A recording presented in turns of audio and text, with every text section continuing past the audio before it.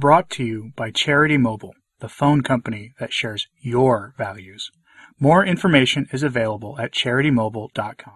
Rumors have been gathering that Francis is going to overturn Humanae Vitae, the one good document from Paul VI's papacy that is defensible. Humanae Vitae reminds the faithful that the topics in the document are in fact non-negotiable, meaning not subject to change, and the Church won't even discuss changing her teachings on those important issues. That hasn't stopped various bishops' conferences from around the world from, in fact, trying to change her teachings on a whole host of issues, or telling the laity that they can ignore it safely. And now the story has emerged again that the Vatican under Francis is looking seriously into changing the Church's teaching on Humanae Vitae, to bring it more in line with what the world wants, what the world has been pressuring the Church to accept. This turn of events isn't that surprising, but what makes this interesting is the timing. Pastor Jimmy Martin of the Jesuit Church has been crowing about yet another private face-to-face meeting with Francis, where his work was endorsed, and a cardinal known for his rejection of Church teaching on matters of the flesh calls for the Church to publicly accept the wild rejection of, frankly, reality of the flesh that's going on in the culture right now, where things are determined to be fluid and changing. Citing secular organizations and NGOs as the model the Church should follow on topics of gender. This is bizarre thinking. The idea that the Church should embrace secular organizations as a leadership model to follow reeks of apostasy, especially on issues that are probably just a fad. These issues combine to paint a picture of change reminiscent of what Sister Lucia Fatima warned of, that the final battle between God and the devil would be over the sacrament of marriage and the family, and it is playing out right before our eyes in the Church itself in our time. Headline from the once great tablet. How could the Catholic Church develop its teaching on artificial barriers to prevent becoming fruitful and multiplying? Polling worldwide shows that most Catholics do not accept the use of these implements as morally wrong. Note again the framing here. Most Catholics don't accept the teaching, ergo the teaching must change. This is a diabolic inversion of authority in the Church, and really only goes one way. If we tried that with the liturgy, they'd laugh us out of the room. The Catholic Church is hierarchical in nature, with its head being Jesus Christ and the Supreme Pontiff working as his vicar on earth, with the bishops working with the Pontiff while submitting to his authority on most issues. The laity have little authority in the Church itself, but we see the diabolic inversion of the concept of authority all throughout the statement from Cardinal Paglia here. It's worth noting here that Cardinal Vincenzo Paglia is the president of the Pontifical Academy for Life, and he is one of the men most responsible for bringing proponents of the Moloch ritual into the organization on Francis's behalf, done because they bring a diversity of opinions on economics that line up with Francis. So I guess we could throw out the tougher stuff that they don't follow. And all this has earned the Pontifical Academy a new name, Pontifical Academy for Moloch. From the article, quote, Paglia's work is coming under even greater scrutiny as speculation in Rome goes that Francis is preparing a major document on life teaching in an encyclical or an apostolic exhortation. There is speculation that the Pope, who repeatedly emphasizes the primacy of an informed conscience and the role of discernment in moral decision-making, could develop the position that married couples may not use artificial barriers to being fruitful and multiplying in any circumstances. Born in the ancient town of Boville Ernica in Lazio, central Italy, the 77-year-old archbishop is president of the Pontifical Academy for Life and chancellor of the John Paul II Pontifical Theological Institute for Marriage and Family Sciences. When we met, he seems unfazed by the turbulent debate that has seen the Academy come under heavy fire from sections of the Catholic media, especially in the United States, where even a hint of a wobble on the Church's ban on the use of these implements or other forms of artificial barriers provokes furious charges of apostasy. That's because it's a rejection of the faith. Anyway, Paglia is a warm, effervescent personality. He seems to approach life at 100 miles an hour. When I arrived at the Academy's offices on the Via della Conciliazione, the broad thoroughfare that leads to St. Peter's Basilica, he had just finished one meeting. When I leave, he was being ushered away to another. Underneath the smiley exterior is the steel of someone determined to get things done. Quoting the Cardinal directly, look, today what is always important to us is to be really embracing of life in a manner that is effective and in no way ideological, he tells me.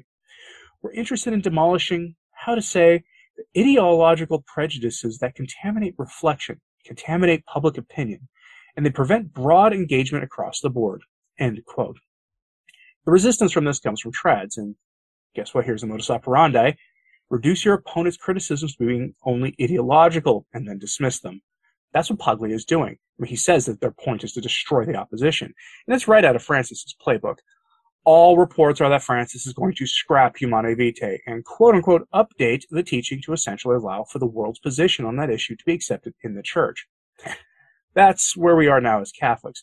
I'd call it apostasy, but Paglia practically said it anyway, since this teaching is one of the most ancient teachings of the church, going back to the first centuries in the Didache, which was an ancient catechism that taught the faith and how the faith is to be lived in our daily lives. The church has been against this stuff since the beginning for 2,000 years.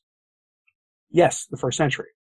This entire issue is one of the non-negotiables in the church, yet for Francis, there are no non-negotiables. Everything is up for grabs. Anything can be changed to make the church more broadly accepted by the world.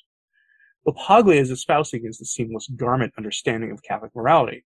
It's a term coined by suspected demon worshiper Cardinal Bernardin of Chicago, and the seamless garment is meant to bring a whole host of social woes up to the same level as the Moloch ritual. Think unemployment and, related things, thus reducing the heinous evil that we're talking about here, a heinous evil act to just one issue among others that can be ignored in social situations, where we have a duty to defend the teaching of the church, like, say, with a politician who publicly calls herself Catholic, but who insists on coming up to the altar to receive the Eucharist and makes a big political show out of it to the point where her cardinal has to bar her from receiving Holy Communion. This happened at the same time, by the way, that reports began to emerge that Pastor Jimmy Martin of the Jesuit Church had a personal meeting with Francis. Papa Francis has in the past endorsed Pastor Jimmy's evil work with letters written to him that Pastor Jimmy has put on his websites and on Twitter.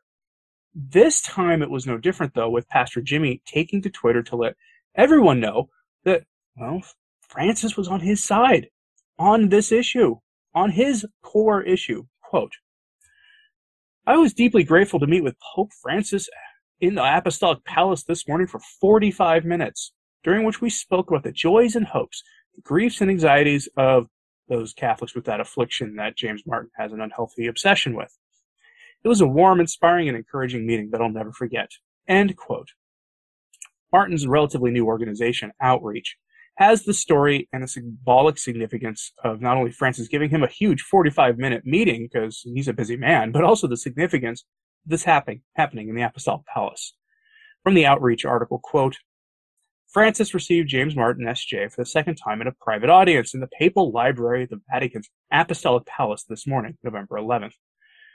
Father Martin, editor of Outreach and the editor-at-large for America Magazine, is known as one of the leading figures in the U.S. Catholic Church for his pastoral ministry and outreach to the acronym Catholics. He has been criticized and attacked for this pastoral work by some in the U.S. Church, including clergy and a few bishops. Quoting James Martin himself, this morning's audience was amazing. It lasted 45 minutes and was punctuated with a lot of laughter. It was very warm, very inspiring, and very encouraging, Father Martin said. Francis spoke in Spanish and conducted the audience with the aid of an interpreter. Early on in their conversation, however, Father Martin read in Spanish a brief summary paper of, quote, the lights and shadows of these Catholics that he had prepared in advance. He would not disclose the contents of that paper or indeed any other aspect of their conversation, except to say, quote, we had a very friendly and warm conversation. He laughed a lot. He was incredibly supportive of me, Father Martin said. He revealed that he gave the Pope a gift of an icon of Christ the Life-Giver, a copy of the icon that hung in the Jesuit novitiate where he once studied. Francis, quote, looked in great health, he said, and when at the end of the audience, Father Martin knelt for his blessing, the Pope stood up to give it, end quote. Okay, so the article notes that this is a symbolic gesture of support for Martin's position on these issues in the church, right up there with his personal meeting with the Dutch bishops who issued a mass setting for the new mass for the blessing of what we'll just call James Martin couples. That ceremony that they designed is not sacramental in nature because they don't have the authority to do something like that by their own admission. but their ceremony mimics the sacrament of marriage in almost every way, to the point that it provides them their own alternative to the sacrament. Francis meeting with Pastor Jimmy is being presented by Outreach and other similar Catholic outlets as an endorsement of Martin's work by Francis, and I think they're right. That is an endorsement. He's been endorsing it for years. Meanwhile, another radical prelate was Francis to issue a document on the various ideas of gender that are out in the broader world right now. Not a document, correcting those ideas or rejecting them or instructing the faithful on how to resist them. No, that would be too Catholic. Instead, Cardinal Ike says, quote, "This theory is being promoted in all kinds of organizations, and we as a church have not yet said much about it." End quote. He told that to KNA, that's the German version of the Catholic news agency. Cardinal Ike wants the church to embrace this current craze in the culture that determines that all reality is fluid, that God somehow got it wrong when he made people the way they are. And the cardinal wants that enshrined into the social teaching of the church with a new encyclical. He might get his wish. A repudiation of and Humanae Vitae is a perfect place for it. Now, this is going to surprise many of you when I say this, but I agree with something Massimo Fascioli said on this. From his Twitter account, quote, "Humanae Vitae had a problematic reception, understatement. True. Imagine now what kind of reception a document like this could have, whether it might say if published in the middle of the Ted McCarrick mess," end quote.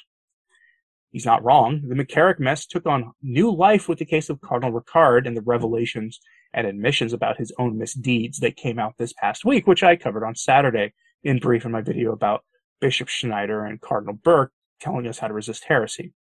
In fact, I'd expand this warning from Massimo to this entire subject.